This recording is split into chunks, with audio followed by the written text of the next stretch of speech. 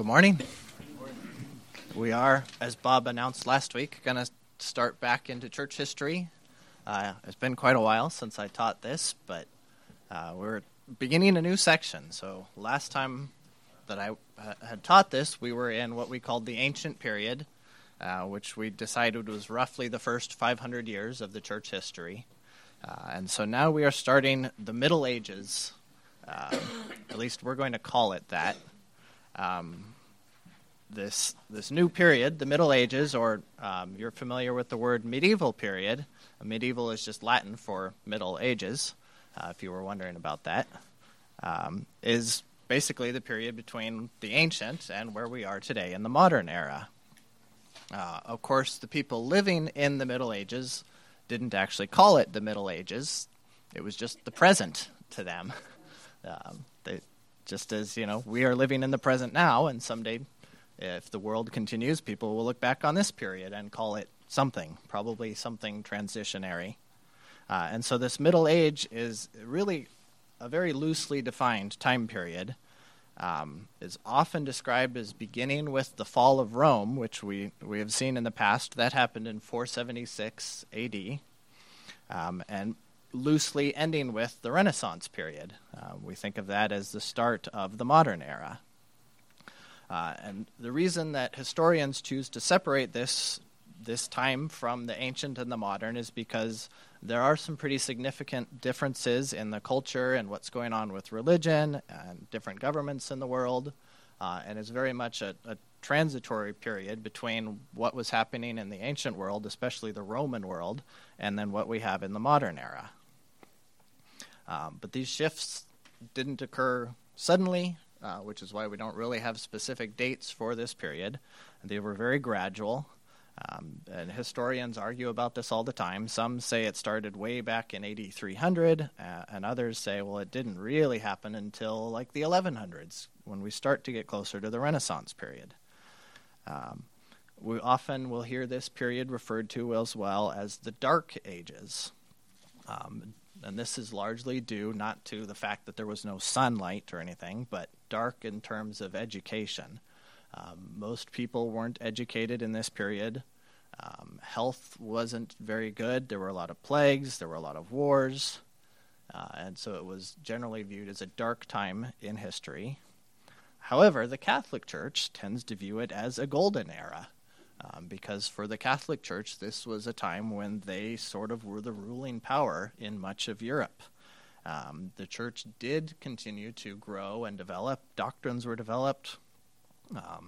There was a lot of good and a lot of bad that happened within the church in this period. But overall, for the church, it was really the apex of its power and its authority. And so to the church, or to the Catholic Church, looking back, they call this the Golden Era. Most of the population of Europe, which is really what our focus is going to be on, because that's where most of the church growth was happening. So most of the population of Europe were members of the church. Not necessarily that they were saved and truly Christians, but they were members of the church. And that was really the domain of the church at this time. You could say that this time period was an experiment into what society would look like with the church as its government. Prior to glorification, we know the church will be part of how Jesus governed things in the millennial kingdom. But this is prior to that. What does church government look like over the world? And unfortunately, the answer is that it's a world that is still governed by sinners who are often corrupted by their power and commit monstrous atrocities, even the church. Not going to go through these notes. Is more for your information on the handout there, explaining some of what the scene was in Europe, some important ideas and figures and a few dates. And we're going to look at a few of these figures and things that happened in the lesson today. So we'll get to those at that point. So our focus really is on the 6th century, which would be 501 through 600 AD. And at this point, really the focus of power, both for the church and the government in Europe, was in Eastern Europe. As I mentioned, the fall of Rome had happened just about 25 years prior to this period starting, and Rome was the major power, especially in Western Europe. But by this point, Rome had split. We've talked about Rome had split, the church had split. There was very much an east and a west divide. And so West Rome fell. It was conquered by, where'd it go? The Goths in your geopolitical scene there. And with that, that made Eastern Rome, centered on Constantinople, or Byzantium, or if you want to sing the song, Istanbul, became the popular and center and core of power and authority for much of Europe. And so as we move through what it really is maybe the next 1,000 years, more or less, of the Middle Ages, we're going to see the power start to shift from the east towards the west, back into Italy, and even up into France and Germany and all the way to England. But in this century, we are very much looking at Eastern Europe and the area around Constantinople. For Western Europe, this century was very much a time of uncertainty. As I just said, Rome had fallen, and Rome really was the civilization that was holding Western Europe together. They provided the infrastructure, the laws, the military support, you name it. And so with the fall of Rome, it was a hard time to live in Western Europe. There was a lot of shifting of people groups moving around, invasions from what we call the Germanic tribes up north. Those would be the Visigoths and the Franks as they moved into different regions. So it was a time of war. It was just not a good time. To make it even worse, we'll look at really quick on your timeline there. You see AD 536, the worst year to be alive. Many of us thought that was maybe the last year or two here, thanks to COVID. But no, back in, we think somewhere around the end of AD 535, a large volcano somewhere erupted, possibly in Iceland, and spewed a lot of ash into the atmosphere of the northern hemisphere and created a mini ice age in 536 that resulted in worldwide, at least in the northern hemisphere, Europe and even China, we have records of massive crop failure that year, which resulted in famine, which also the colder temperatures resulted in a rise in disease and things. And so it was a pretty awful year to be alive. We don't really think about it here. I don't wake up in the morning thinking, am I going to starve to death today? No, there's food in the pantry and the grocery store. But for most of Europe and Asia, 536 was a year of wondering if you were going to starve to death. On top of just other weird weather phenomenon that happened because of all the ash in the atmosphere. The same thing has happened again in the early 1800s that really affected North America as well. So it was kind of interesting to read about at the same time.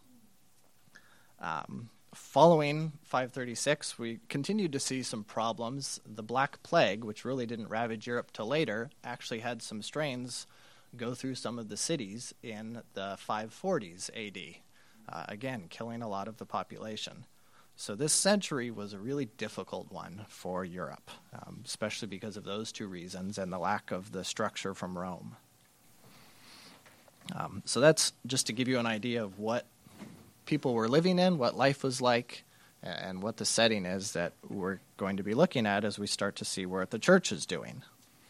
And so we're going to start by looking at three influential figures in this century, Benedict of Nursia, the Emperor Justinian, and Pope Gregory I. And we've got some info on all three of them in your important figures bullet there. So we'll start with Benedict. Many of you, you're probably thinking Benediction. No, that's not where it comes from, but the same root words. But maybe you're familiar with the Benedictine monks. That starts with this guy. And so Benedict is best known for being the founder of the Benedictine order for monasteries.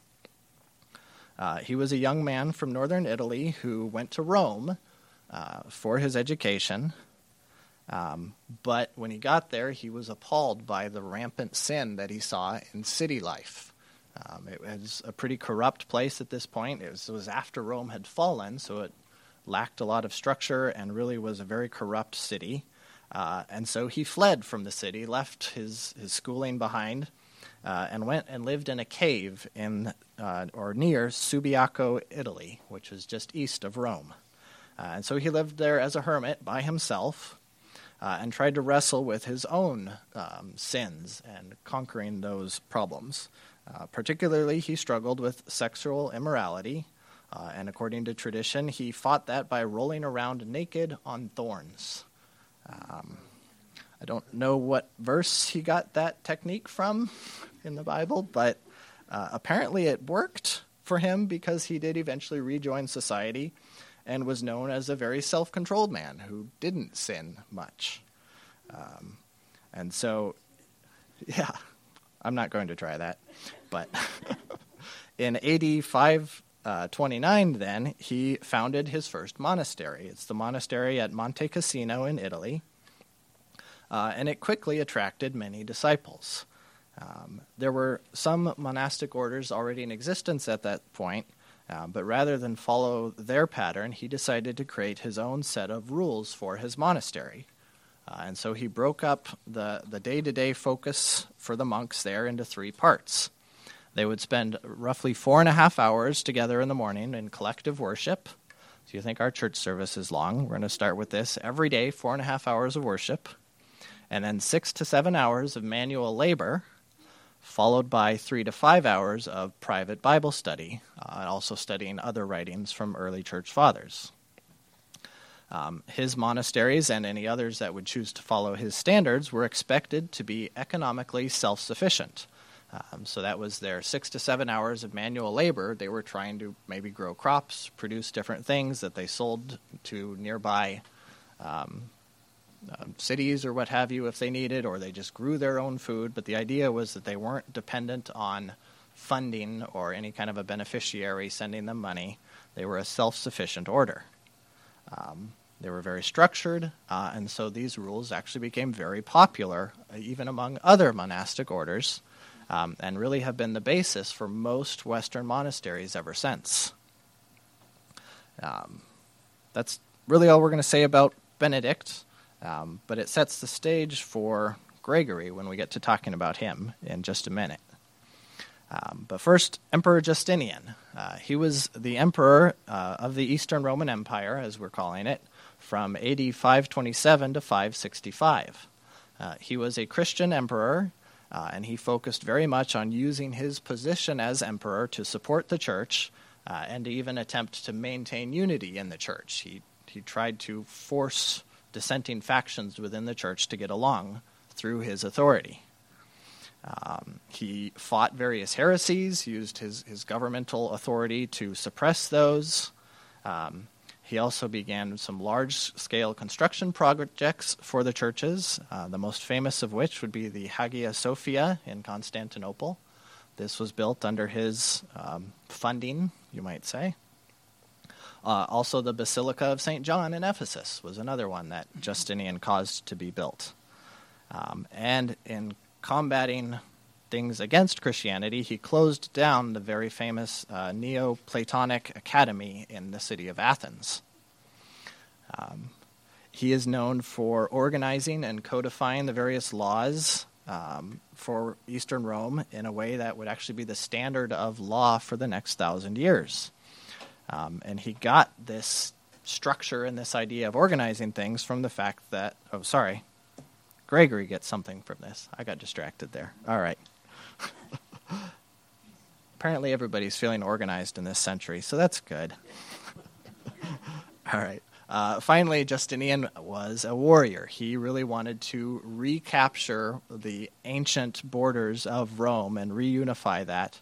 And so he didn't lead as a warrior, but he financed the war campaigns and actually sent armies back to retake Rome and Italy and other regions that used to belong to the greater Roman Empire.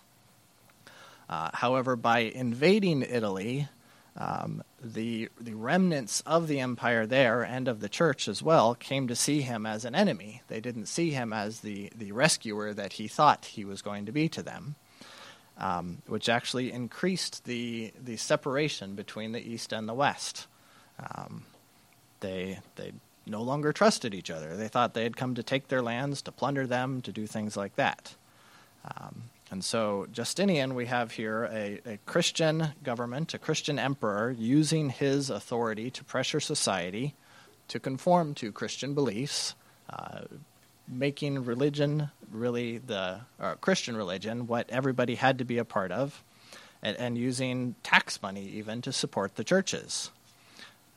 And so as we talked about earlier, this period, the Middle Ages, we're going to see really this same idea continue throughout all of this period, where the church very much is tied to the government and to ruling people, and what effects that there are when the church is in that position of power. So next, we'll talk about Gregory. Pope Gregory I, he's also known as Gregory the Great, was a very important leader in a time and place of great fear and uncertainty. Gregory was the Pope. Being called the Pope really means you are the Bishop of Rome. And so while most authority and stuff is over in the east in Constantinople, Gregory is still in Rome, still leading the church there. And for people in Western Europe, with really the government falling away and the emperor gone from Western Rome, the church becomes almost the lighthouse, the beacon that everybody is looking to be the figurehead and the leadership in Rome. And Gregory was good at this. As the head of the church in Rome, he was in a great position to fill that need.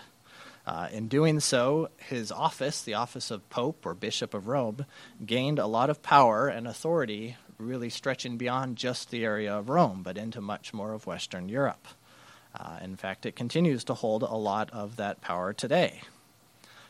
He served really as more than just the head of the church. He was also a political leader for that region. Gregory began his life in a wealthy, influential family, but chose to forsake that initially and become a monk. He joined the Benedictine monastery, one of them, and that's where he learned, again, the structure and the discipline of what Benedict had set up for his monasteries. Gregory gave away all of his wealth and actually turned his home into a monastery for a while. As he gained experience and position as a monk and then into the church, he was eventually promoted to be the papal representative in the imperial court in 579, and then he was elected pope in 590. So he's coming along at the end of this 6th century. And he served reluctantly for the next 14 years as pope. He didn't actually want that position, even though he did a good job with it. And so he is known, along with a few people we've looked at already or will look at, Jerome, Augustine, and Ambrose, together with Gregory, are sort of considered the 4 great leaders of the Western Church in earlier church history. And while the other 3, Jerome, Augustine, and Ambrose, are all known for their theological contributions, Gregory is known more for his administrative impact with his organization of the church coming from his experiences as a Benedictine monk.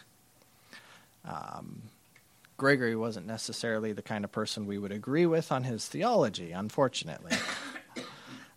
He started to take the church away from a lot of the doctrine that had been developed by St. Augustine, particularly that salvation was by grace alone.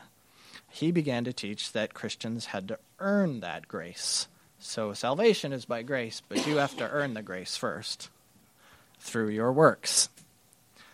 And also that a person can lose their salvation at any time if they aren't being good enough, if their works just don't add up.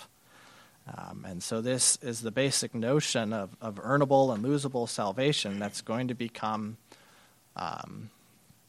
what's the word I'm looking for?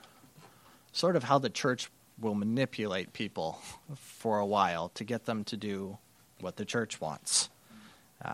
They will use their authority to maintain control over the common people and other churches through this fear that they might lose their salvation by not doing the good enough works.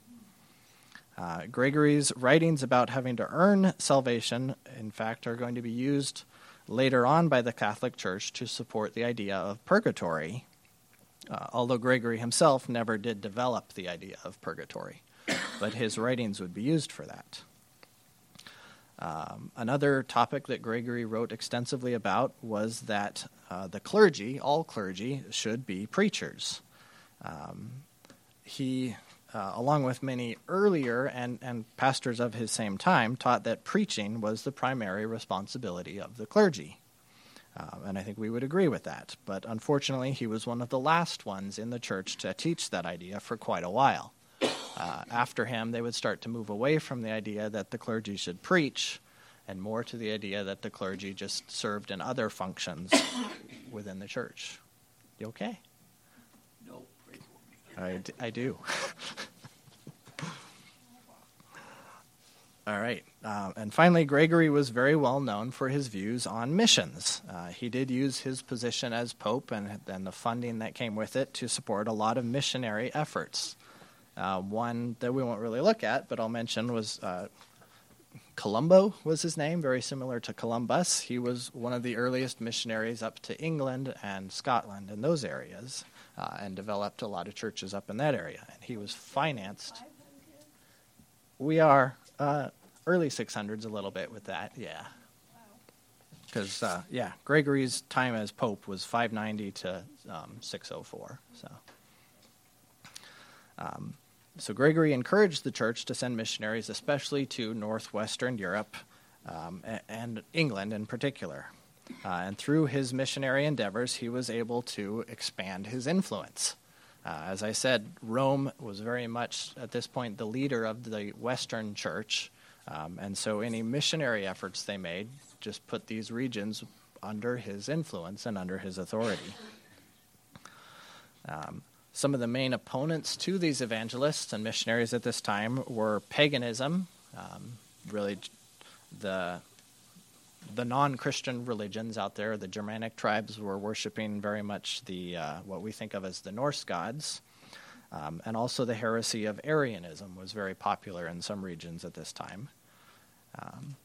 And a third, an even greater threat, if you will, or opponent in the realm of religion is going to rise up in the next century, the 7th century. Any guesses what that is? Islam. Islam is about to start in the world. Yeah. And so we'll probably take a look at that next time I teach. Next week, no. I don't think we have Sunday school next week since it's Easter Sunday. Yeah. But next time I teach, we'll be in the 7th century and we'll talk about Islam. And finally, one last note about Gregory. He is often credited with inventing Gregorian chanting, if you're familiar with that.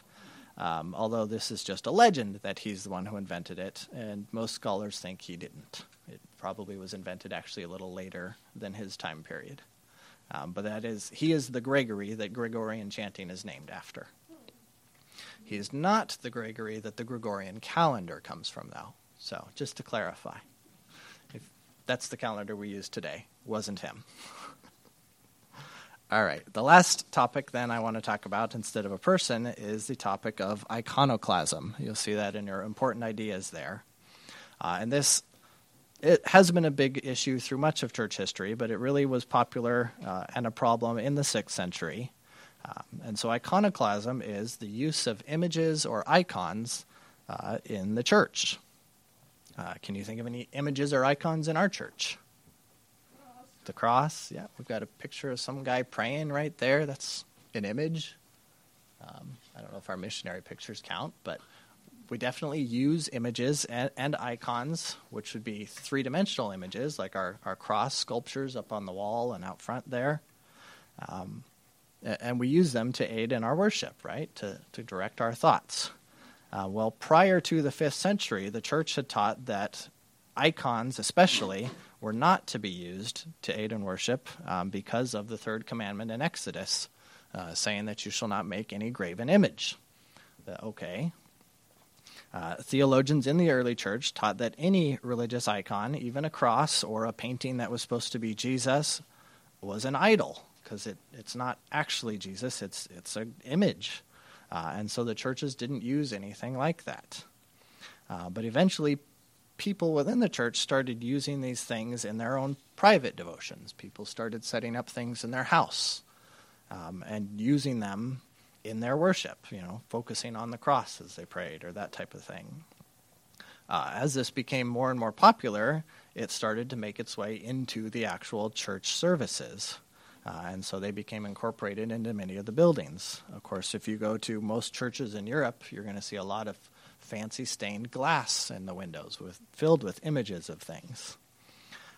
So as this idea is growing more and more popular, it's going to become a big controversy. In the Eastern Church, we're going to jump a little bit around in the centuries now since we're focused on an issue. In the Eastern Church, especially in the 8th and 9th centuries, the official policy about whether icons are good or bad is going to flip-flop multiple times. Sometimes they'll be bad and heresy.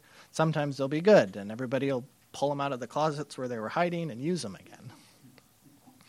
And so eventually the final policy of the Eastern Church, ever since the year 843, has been that icons are beneficial for worship.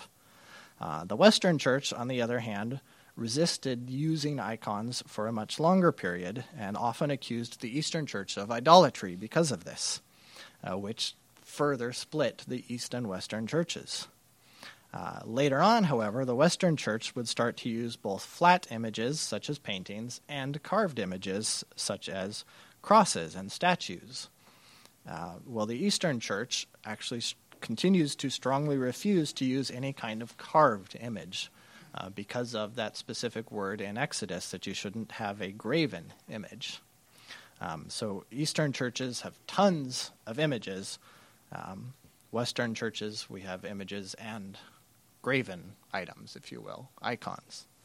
And so the Eastern Church then accused the Western Church of idolatry because they were using these graven images.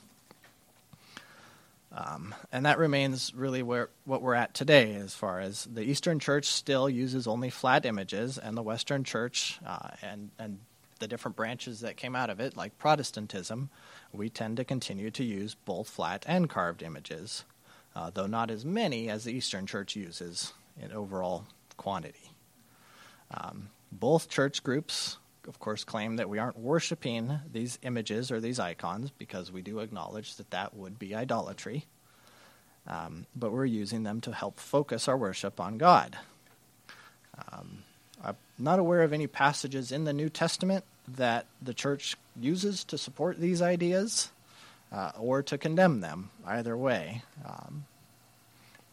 We simply actually changed our stance based on what was popular among church members. As I said, it started in the homes and made its way into the churches.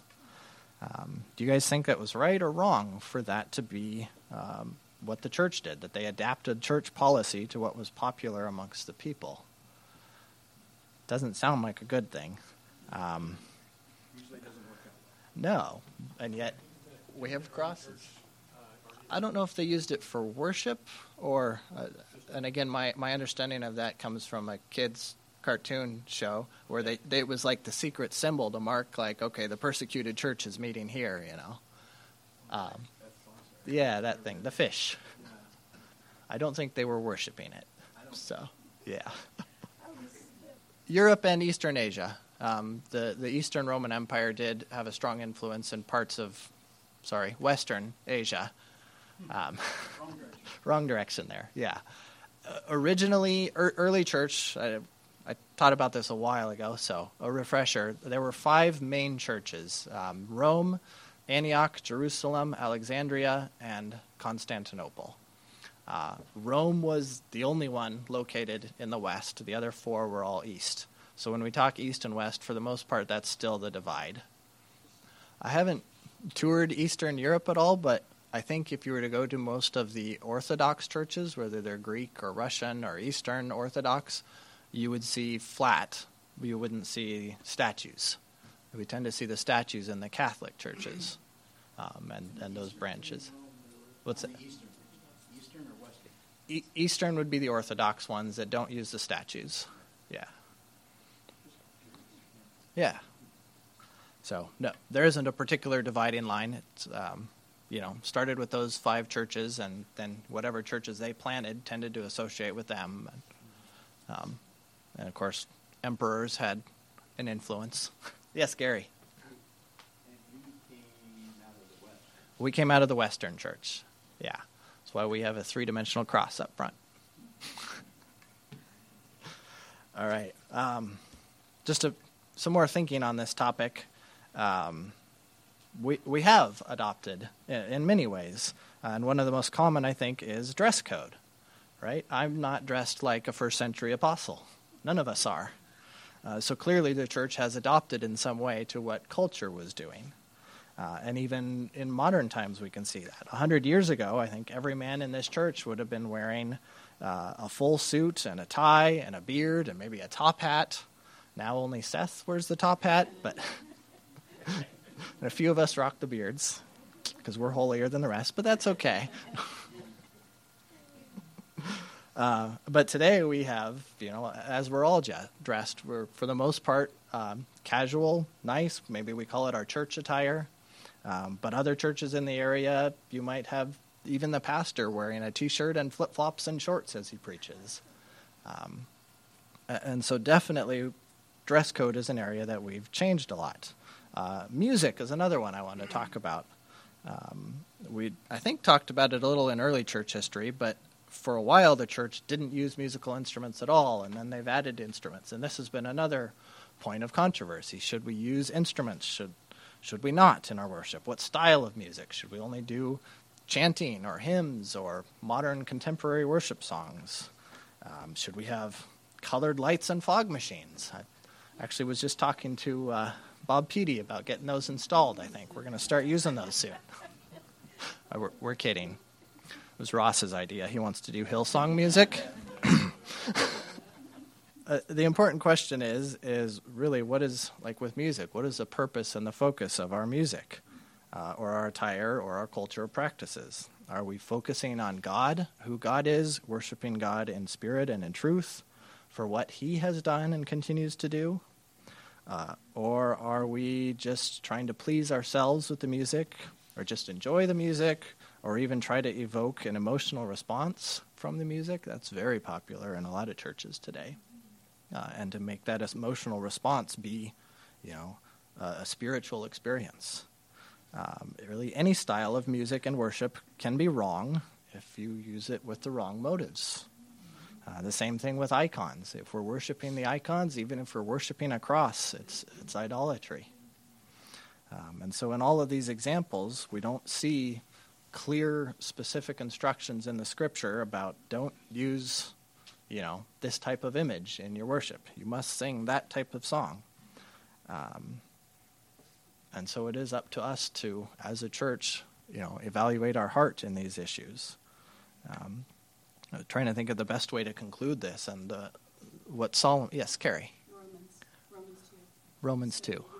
I was going to conclude with Solomon's words at the end of Ecclesiastes.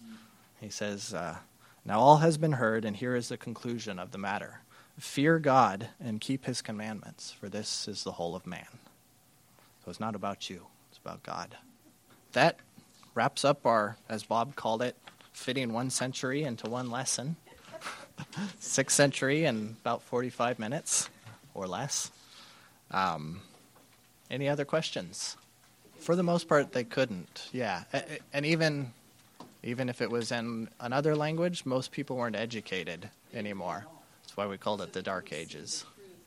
The Catholic Church wasn't that bad yet. It's still the true church at this point. So that's largely going to come very late in the medieval period and into the early Renaissance, where we'll see things like the Crusades and the Inquisition and that type of thing. Yeah, I think that's what you're thinking of with the torture. Or even into early modern era, if you think of like the witch trials and things like that. So, yeah, church with power is also a corrupt entity. I don't think it's as much the same idea. We talked about it in one of the more recent lessons with the idea of praying to saints and their understanding of the hierarchy, especially in ancient Rome, where you couldn't go talk to the emperor directly if you had a request. You had to know somebody who knew somebody who knew somebody. They thought of God the same way. And so the relics associated with saints were meant to be sort of a connecting point to the saints. Like, I didn't know the saint because he was dead, but I've got his sandal, so he's probably going to listen to me, you know. All right. Well, thank you, guys. All right, let's pray. Heavenly Father, thank you for another day together here, and thank you that we do have your word to guide us, and we have history that has been recorded that we can look back and study and see how through all of the ups and downs, through all of our failings, you remain faithful, God. Ask that you would change us from the inside out, Lord, that our hearts would be seeking to glorify you, that our desires would be your desires, Lord, and that our actions would follow suit, that our actions would not be to please men on the outside appearance, but to be obedient to you out of our love and our fear of you. Thank you for all of your grace to us, and just ask that you would be with Will as he brings the word today, and bless this rest of the service. Amen.